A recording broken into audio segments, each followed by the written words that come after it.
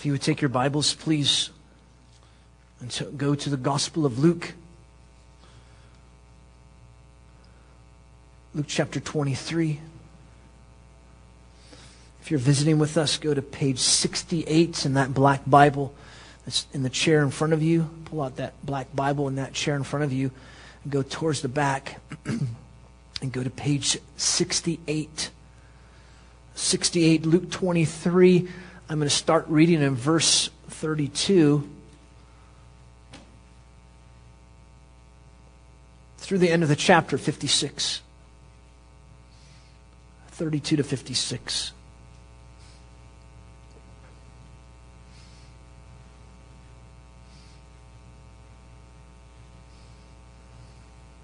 Let's read the passage and then we'll do our study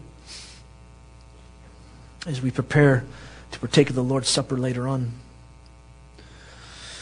And two others also who were criminals were being led away to be put to death with him. And when they came to the place called the Skull, there they crucified him and the criminals, one on the right and the other on the left.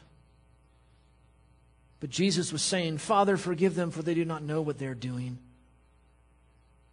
And they cast lots, dividing up his garments among themselves. And the people stood by looking on. And even the rulers were sneering at him, saying, "He saved others, let him save himself, if this is the Christ of God, his chosen one." And the soldiers also mocked him, coming up to him, offering him sour wine, and saying, "If you are the king of the Jews, save yourself." And there was also an inscription above him, "This is the King of the Jews." And one of the criminals who were hanged there was hurling abuse at him, saying, "Are you not the Christ? Save yourself and us." But the other answered, rebuking him, said, "Do you not even fear God, since you are under the same sentence of condemnation? And we indeed justly, for we are receiving what we deserve for our deeds. But this man has done nothing wrong."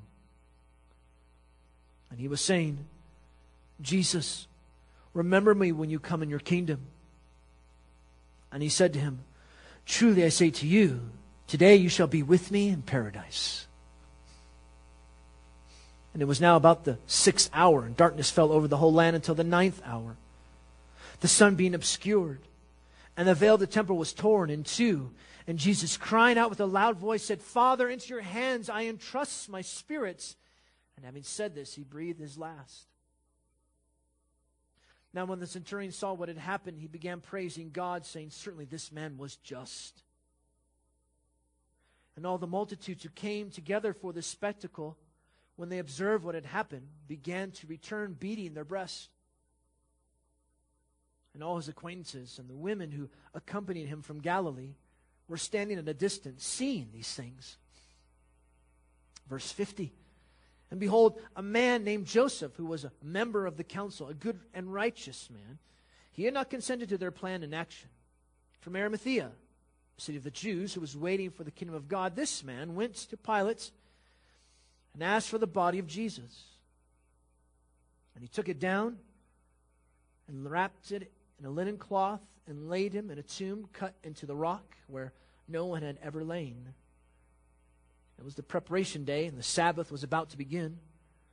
Now the women who had come with him out of Galilee followed after and saw the tomb and how his body was laid. And they returned and prepared spices and perfumes. On the Sabbath they rested according to the commandment.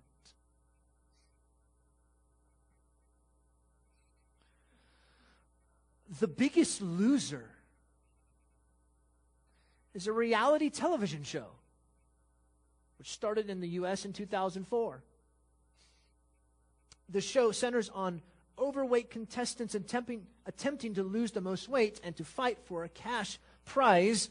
And that's the goal, is to become the highest percentage of weight, or the most weight, to become the biggest loser. It's a play on words, because normally a person who is the ones that they have on the show, they're considered a loser, right? But they become the biggest loser because they lose the most weight. It's like catch on words, play on words type thing, you know. Let's think about this then. who would we consider to be the biggest losers in our world? Addicts? The people on this show, maybe. Prostitutes. Criminals, maybe. How about criminals on death row? Probably think of them as the biggest losers. And yet it's these losers, the biggest outcasts, that Jesus reached out to save. To all outcasts, to all losers, come follow Jesus and you will find forgiveness of your sins. He is God's chosen one. He is the Son of Man. He's the Lord. Find forgiveness of your sins. And in our passage today, because He, the righteous one, He loves to save the biggest losers. He loves to save the biggest losers. Not the people who think they got it all together. Not the people who think they deserve it. Not the people who think they're awesome. Not the people who make a lot of money. Not the people who make this and that. Not the people of a high status who say, look at my status before God. Look at what I've done. No, that's not the type of people. It's the losers. It's the outcasts. It's the people who humble themselves. The righteous one, He loves to save the biggest losers. Jesus, the righteous one, who became a convicted outcast, loves to save outcasts, losers. By suffering and dying for them, He loves to save those who confess they are unrighteous, worthless losers who are in need of His saving grace. Did you catch that in the songs that we sang this morning? Two wonders I glory in, the wonders of His glorious cross and my unworthiness. Or for grace and peace. For lawbreakers and thieves, for the worthless, the least. I picked that song on purpose. That's who Jesus saves. That's who God goes after. It's not the people who think they deserve it. It's the ones they know they're losers. I'm worthless. I'm the least. This is the climax, friends. This is the climax of Luke's gospel. We've been trucking through Luke's gospel, and it comes to this point. Here's the high point. You know, the point in the roller coaster where it's just like this? And you're like, oh, that's where we're at. We're right here. And then it's all downhill from there because then we hit the resurrection. Ooh, that's fun. But it's all right here. It peaks right here. So you must think and consider yourself as nothing, as a loser before God, only deserving His just wrath. To gain His acceptance, we look to the sufficient work of Jesus, recognizing one's need for God to give His mercy and humbly appealing to that mercy. Talked to a guy in Jerome on Friday about the gospel. He says, I don't deserve it yet. I said, no. You don't understand. That's where God wants you. Exactly. You will never deserve it. God seeks people like that. You recognize your need for God to give His mercy, and you just humbly ask Him for it. See, when we truly remember and understand our own lostness apart from God's tender mercy, we will see that we all deserve hell. We all deserve hell forever. And then we will respond to God through repentant faith. We put all our hope in Him. Jesus, you're my only hope. Look, a broken and a contrite heart, He won't turn away. He loves it when sinners cry out to him in need. I need you. I repent. Show me mercy. He loves that. When losers say, I'm a loser, that's when he says, come. I love to save losers. Isn't that good? Okay, so how does he save the biggest losers, the biggest outcasts? I've told you a couple slides ago. 2 points. First, by suffering as a loser on their behalf. He suffered as a loser for losers. 32 through 45. His suffering on behalf of losers. Starting in 32, and 2 others who were criminals were led away to be put to death with him. When they came to the place called the Skull, there they crucified him and the criminals, one on the right and the other on the left. He was not executed alone. 2 other criminals, losers, were with him. And remember what Jesus said earlier in the gospel, Luke's gospel, he would be reckoned among the lawless, rebels, criminals. And it's accentuated even more because here he's going to be crucified, one on the left of him, one on his right. He's right in the middle, right amongst losers. The biggest ones in the Roman world. You were a rebel, boom, you're right there. And everybody knew it. So they came to the place called the Skull, which the hill that looked like a shape of a skull. In the Aramaic, it's called Golgotha. In the Latin language, it's called Calvary. And they're executed just north of the city and outside the city, so everybody could see that. Everybody could see the execution. Everybody would see these are the ones who are shamed. Shamed in the midst of transgressors. It was a shameful thing. The cross was shameful. Even cultured Gentiles were offended by the cross. They would refrain even mentioning the word cross as much as possible. Which that might be a reason why when you read the Gospels, they don't give you all the details of what happened. They didn't do that. Because it was a shameful, terrible thing. Nobody talked about this. In March of 1986, the issue of the Journal of American Medical Association, the authors wrote an article recreating the horror of crucifixion with anatomical illustrations.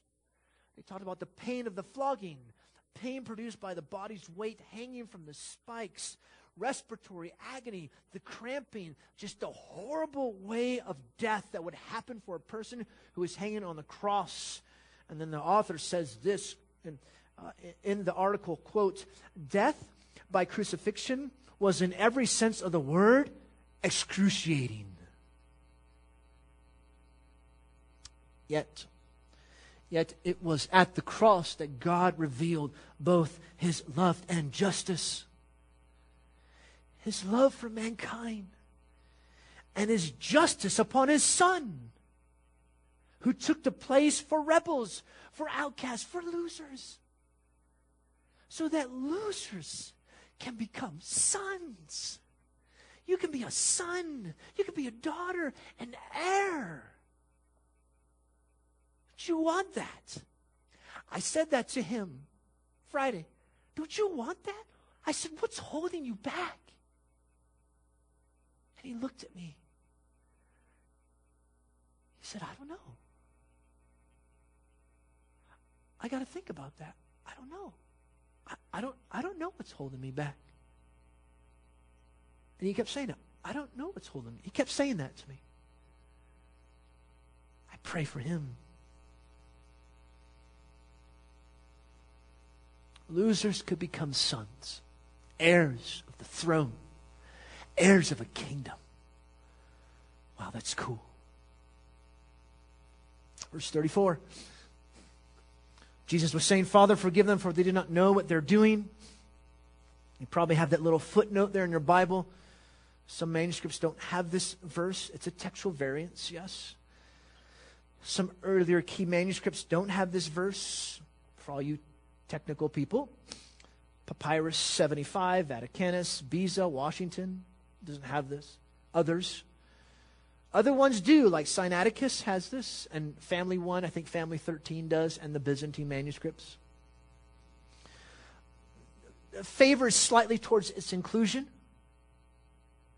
So we will include that. Now some think Jesus was saying this for the Jews, or toward the Jews killing him. But I don't think so. I think the immediate context doesn't attest to this. I think he's praying for the Roman soldiers crucifying him. I think it's directed towards them. He interceded for his enemies for nailing him to the cross. I think this is directed towards them. They had no idea who he was. Now, the Jews did. Notice how Jesus had love and concern for the specific sin of crucifying him, which is not surprising, right? From one who offered forgiveness to losers. Then notice the next part, verse 34, and they cast lots, dividing up his garments among themselves. This is fulfillment of Psalm 22:18. Soldiers gambling for his garments. This was customary at crucifixion. It was a final humiliation, so that the person would die in such shame and really nakedness. It was shameful because the person was just hanging there, but then they were naked as well. Here Jesus was the model righteous sufferer who suffered at the hands of godless men, of those who oppose God's people.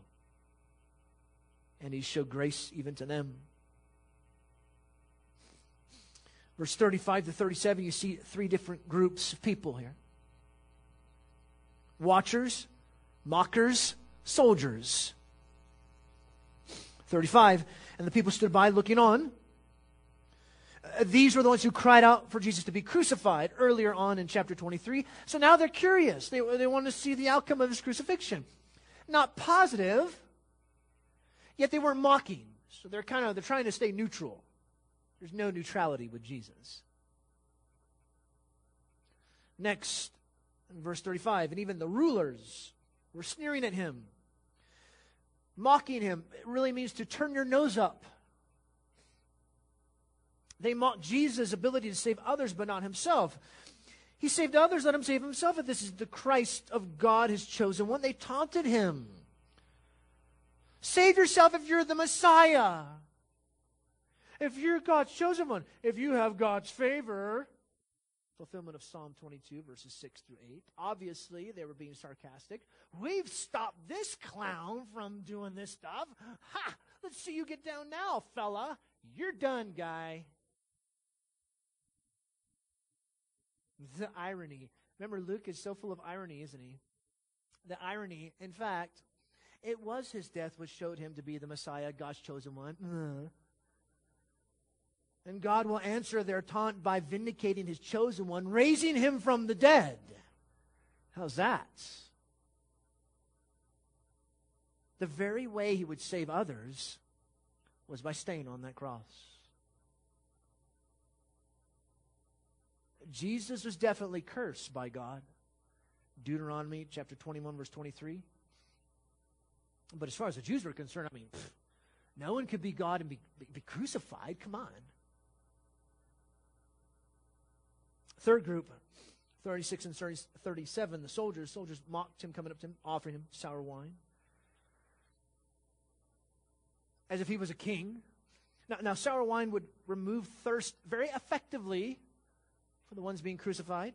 But they were joking. Save yourself, king. Or let's assume you're the king of the Jews. Here's your wine, your majesty.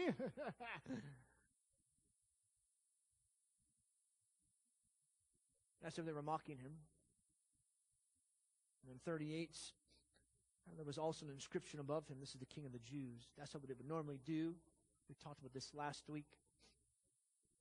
A placard which revealed the charge of the criminal. Actually, his name would be there. And the charge, Jesus, the King of the Jews. 39, through 43 goes back to the other criminals now.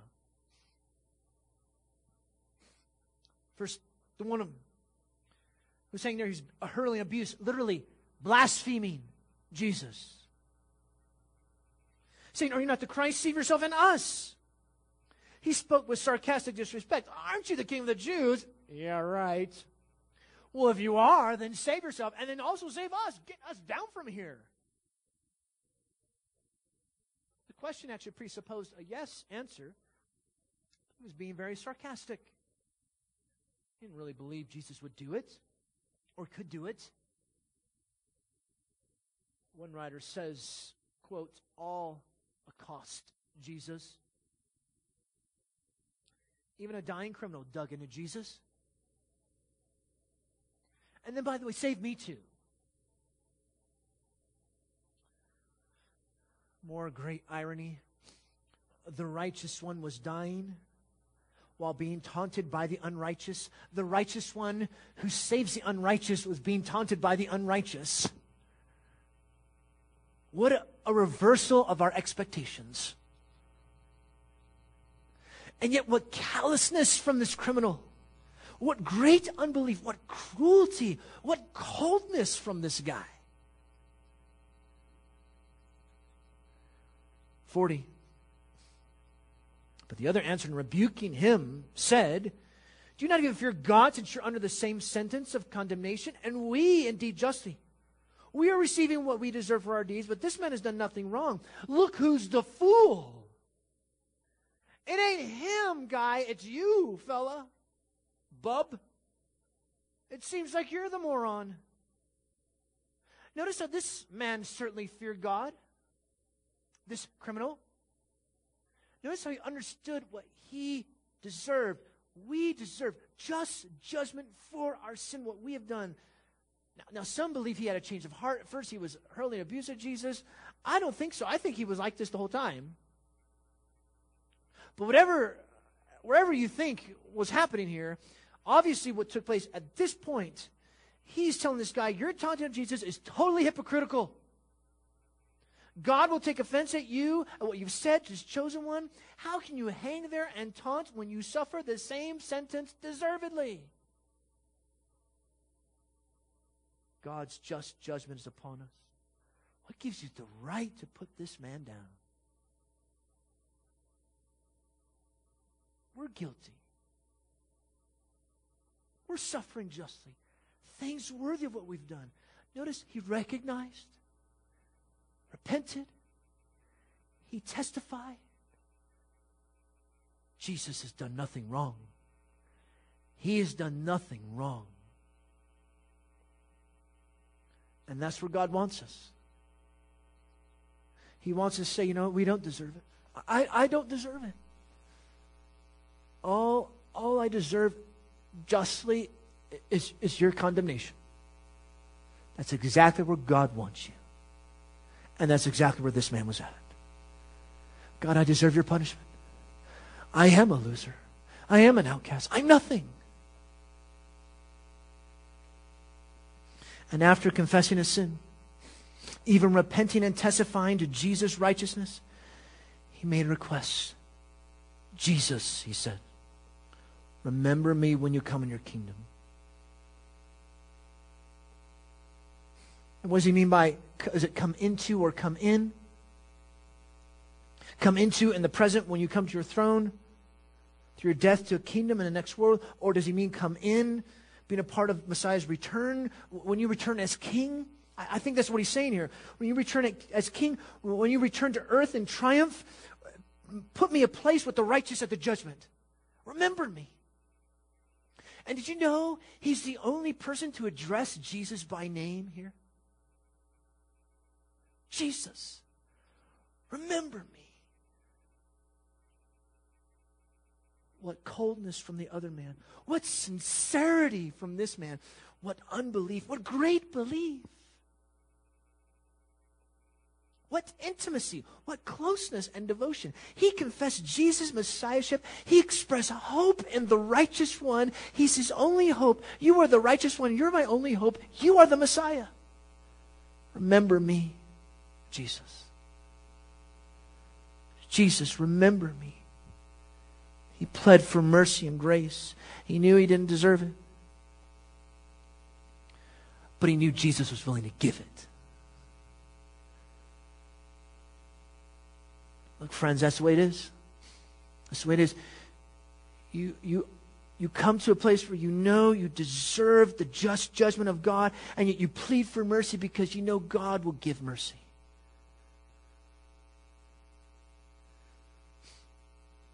The dying words of astronomer Copernicus, he said this, quote, "I do not ask for the grace that you gave St. Paul, nor can I dare to ask for the grace that you granted to St. Peter, but the mercy which you did show to the dying robber, that mercy show to me." This man saw Jesus dying, and yet he believed. There would be those who would see Jesus resurrected, and yet they would not believe. Go figure. The amazing irony in Luke's gospel. And how does Jesus reply? Assurance. You will be with me in paradise. Not an unspecified future event when I come in my kingdom. No.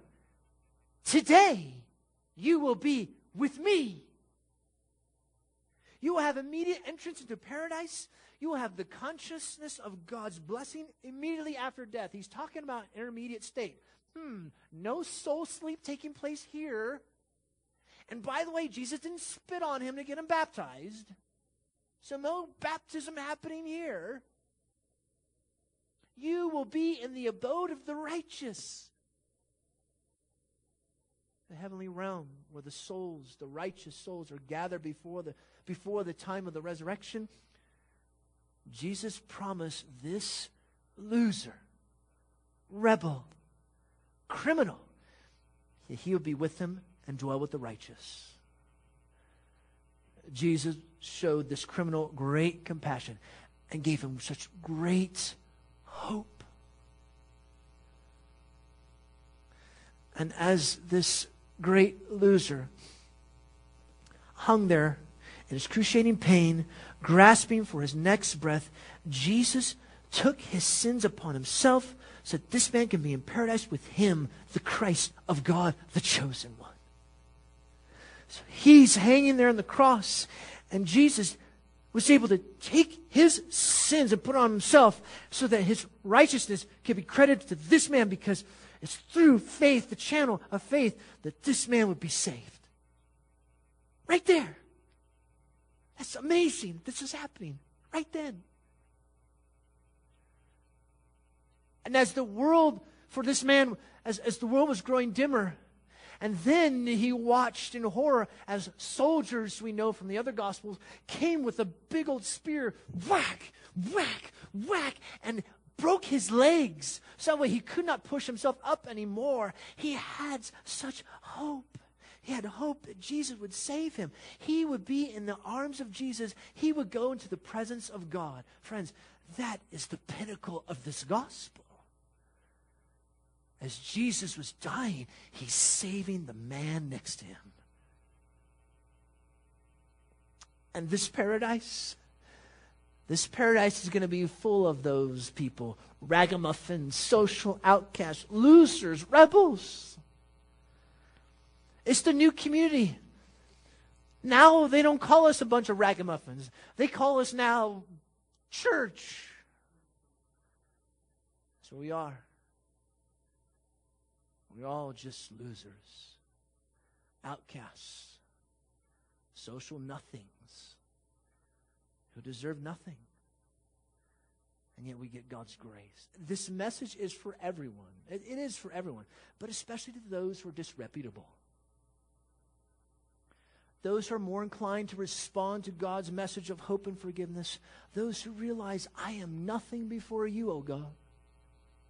They realize that they're outcasts. That's the irony. Jesus can and does save even while he's hanging on a cross and despite the taunting of the people around him. Are you here today? You're a follower of Jesus? Called to Jesus? Call to Jesus and He will hear you. Cry out to Jesus. He will respond with grace. You are not beyond His love. It is never too late to come to the Savior who is softly and tenderly calling you to come. Repent. Turn away from your sin and put your trust, put all your hope in Jesus. You should be condemned. You should be sent to hell. You should be tormented forever. It's you, but it was put on Jesus. Repent and put your trust in Him. What are you waiting for? What's holding you back?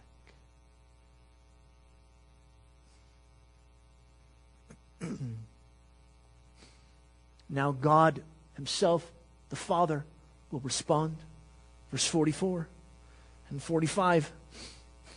It was now about the 6th hour. Darkness fell over the whole land until the 9th hour. The sun being obscured, the veil of the temple was torn in two.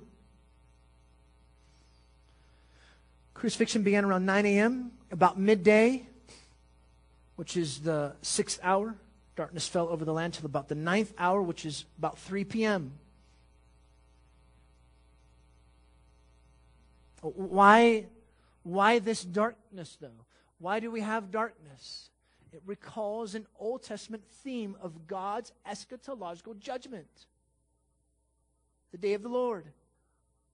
In other words, God was watching.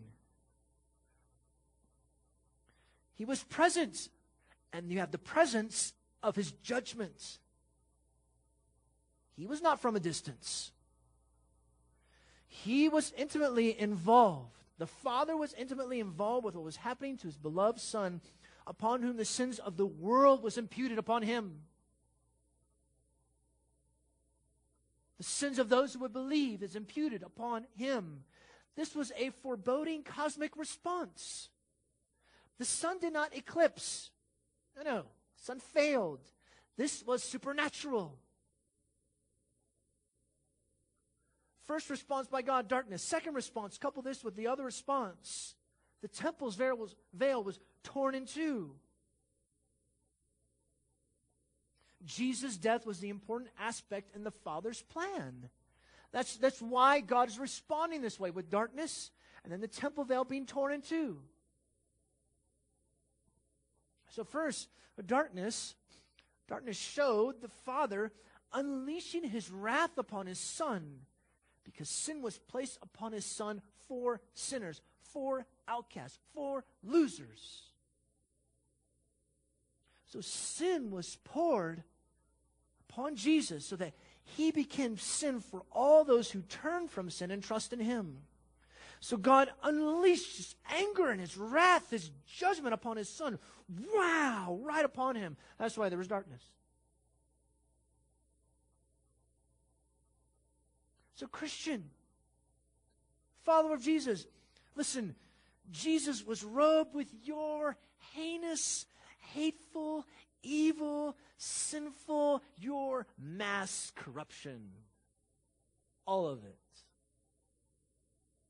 Your lies, your hatred, your infidelity, your jealousies, your criticisms, your judgmentalism, your negativity, your pride, your lust, your offenses, your murders, all of it. It was all placed on Jesus. All the sin that should bring the retribution of eternal torment in hell was placed upon our Savior, so that you, Christian, could be free, so you could be declared righteous, so you could be loved, so you can have God's mercy, so He would show His grace upon you, not punishment. He punished His Son. So you could be shown mercy, compassion, and grace. Bask in this and then proclaim it. Bask in this righteousness that you're credited with, and then proclaim to others. Say, don't you want this?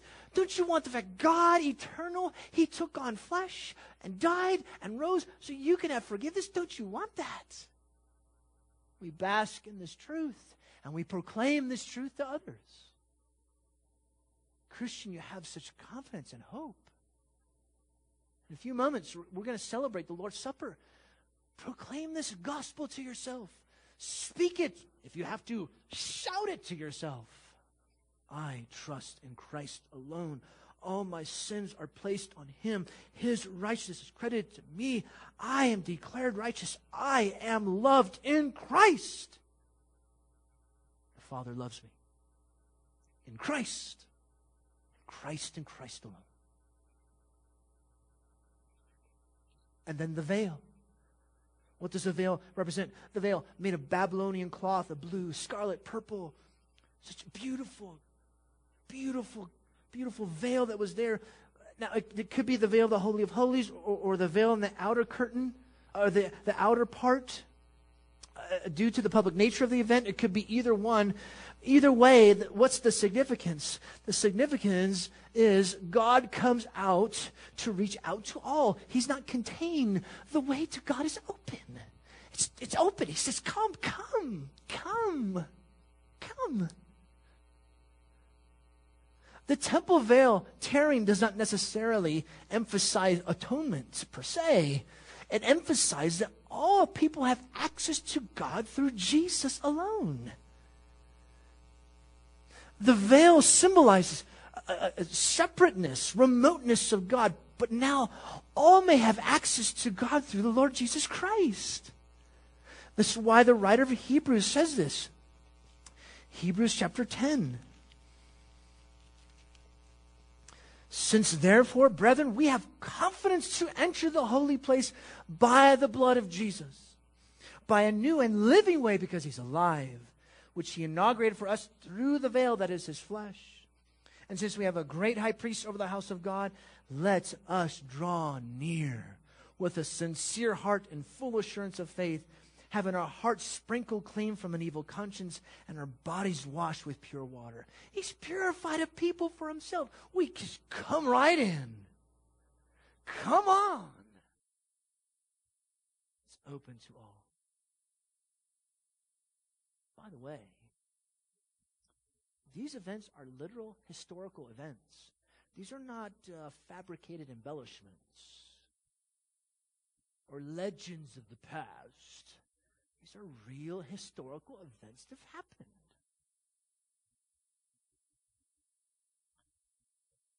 He loves to save the biggest losers first by suffering as a loser for losers.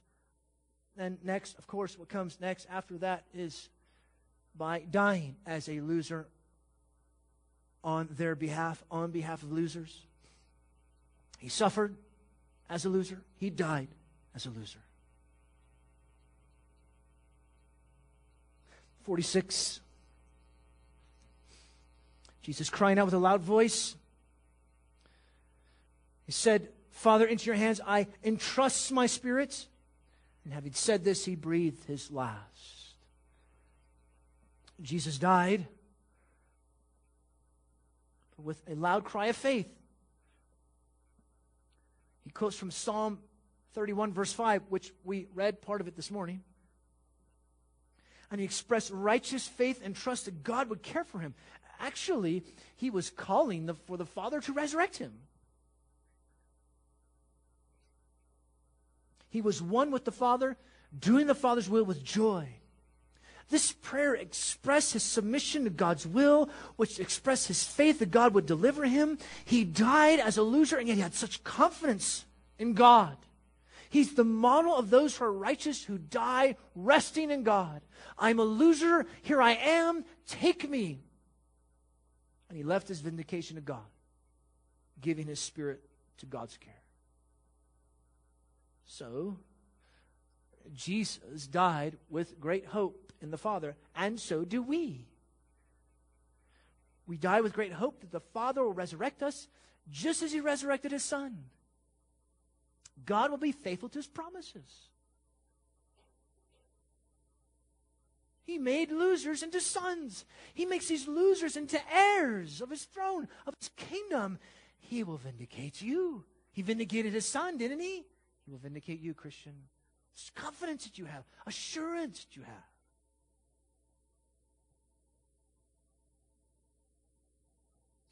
47.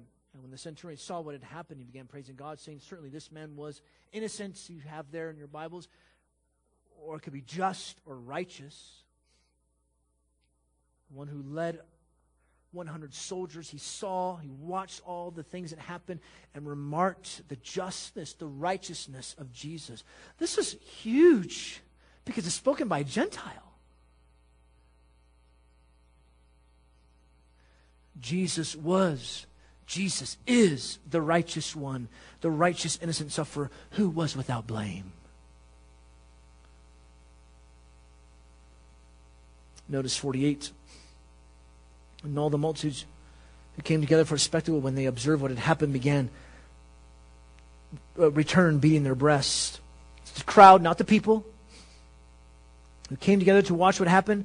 Jerusalemites, maybe others, saw these events. They mourned over Jesus' death. That's what that means, beating their breasts. Did they regret what happened? We don't know. They were moved. Notice the other onlookers of verse 49, his acquaintances or friends, and the women who accompanied him from Galilee were standing at a distance seeing these things. The disciples, those who knew him, they possibly did not feel safe. So they stood and watched from a distance. The women who followed Jesus from Galilee, they also stood from a distance, maybe because of the shame Jesus faced. Here he dies. And then notice what takes place in verse 50 through 56. Joseph is introduced to us of Arimathea, a member of the council. Good, righteous man, did not consent to their plan and action. He did not seek Jesus' death. The city of the Jews was Arimathea. He was waiting for the kingdom of God. In other words, he was a follower of Jesus. He probably was not present for the plan to kill Jesus because the whole of them, the council, took Jesus to Pilate, so he probably wasn't there when they voted for this. And they probably knew that. That's why they didn't invite him. A good and righteous man like Nicodemus in Luke chapter 1, he asked for the body of Jesus. There in verse 52. He was a faithful saint. Joseph was a faithful saint in the midst of the evil of the others around him. He boldly asked to take down Jesus' body. Notice how this made clear to the Roman officials and others Jesus was truly dead. 53, he took it down, the body, and wrapped it in a linen cloth and laid him in a tomb cut into a rock where no one had ever lain. He placed him in a tomb cut into the rock. It was tunneled into the side of the rock. There'd be a small door entrance, maybe about a yard tall. It would roll a huge stone, so it wouldn't be easy to just go back and forth. It'd be a big stone, so it would weigh a lot. Jesus was buried with honor. Why is this important that this is here? Because Joseph made sure Jesus received an honorable burial, thus proving that Jesus had indeed truly died. This is no illusion. It's not a fantasy. It's not the swoon theory. Oh, Jesus kind of passed out on the cross, and they took him into the tomb, and then he kind of woke up. Hey, whoa, I just lost about 3/4 of my blood, but I can walk out of this tomb, not a problem. No, that doesn't usually happen. It never happened. Never. That's why this is here. And then notice 54 to 56. Day of preparation. Sabbath was about to begin. The women who come with him out of Galilee followed after and saw the tomb, how his body was laid. Lots of things we can pull out here. It's the day of preparation, the day before the start of a feast. Remember, Passover had just taken place. So now the feast is going to begin. And then Sabbath is the next day too. So this is a big deal. So they had to be made ready, make everything ready before the Sabbath. So they had to hurry because they were going to rest. So women who followed Jesus followed Joseph to the tomb. In other words, they didn't go to the wrong tomb. And also they watched how Jesus was laid. They didn't get the wrong person. Oh man, you're the gardener. We thought you were Jesus. Let's just say he resurrected. Great idea, Mary. No, that didn't happen. They actually watched Joseph and Nicodemus, we know from John, place Jesus' body there. They watched where he was laid, how he was laid, and then notice, 56, and they returned and prepared spices and perfumes, and on the Sabbath they rested according to the commandments. Why is that there? So what if they did that? They returned home to prepare to anoint Jesus' body after the Sabbath with perfumes and spices. Now some were already used, yes, but they were going to do more as a way to show respect and honor. In other words, they certainly did not expect a resurrection. Jesus was truly dead. They didn't get the wrong dude. They didn't get the wrong tomb. They did not expect him to resurrect. Everything is climaxed here. And then the roller coaster will begin next week. So you have pious, godly women who obeyed the Mosaic law, and Joseph. The ones who followed Jesus were pious, godly people to serve God. Now this is important for other reasons as well. These people were not the up and up in society. No offense to our female present here, but women were nobodies in this society. They were not looked upon favorably. And yet guess who were the ones who saw where Jesus was laid? Women. Nobodies. And guess who were the ones that Jesus, when he resurrected, who did he first appear to? Women. In that society, nobodies. That's the whole point. To accentuate the fact that Jesus is for the nobodies of life. That's what he goes after.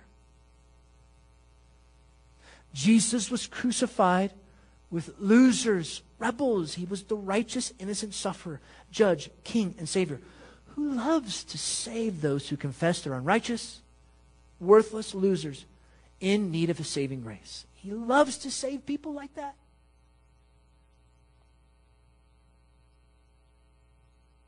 The darkness and the veil of the temple tearing showed God's reaction to his son's suffering and his death. And Jesus had such exemplary trust in his Father. He entrusted his soul into his care, relying on his vindication. How do you respond to Jesus this morning? Will you be one of the ones who mocked him? Or one who worships him as he is? One who's there, who says, I am nothing before you. Jesus, remember me. Will you be like that one? You must humble yourself. You must admit your lostness. You must admit your loserness. And come to him. He loves to show mercy. Christian, a few moments we'll take the time to celebrate the Lord's Supper. It was our sin that put him on the cross. It was us. I pulled this picture down. I wanted to end with this. It says, in the lobby. Do you ever go by and look at this? I love this picture. That's you. That's us. It was our sin that put him up on the cross. We were the ones who did this. And yet, he loves to save people who admit that we don't deserve anything but his justice. We don't deserve anything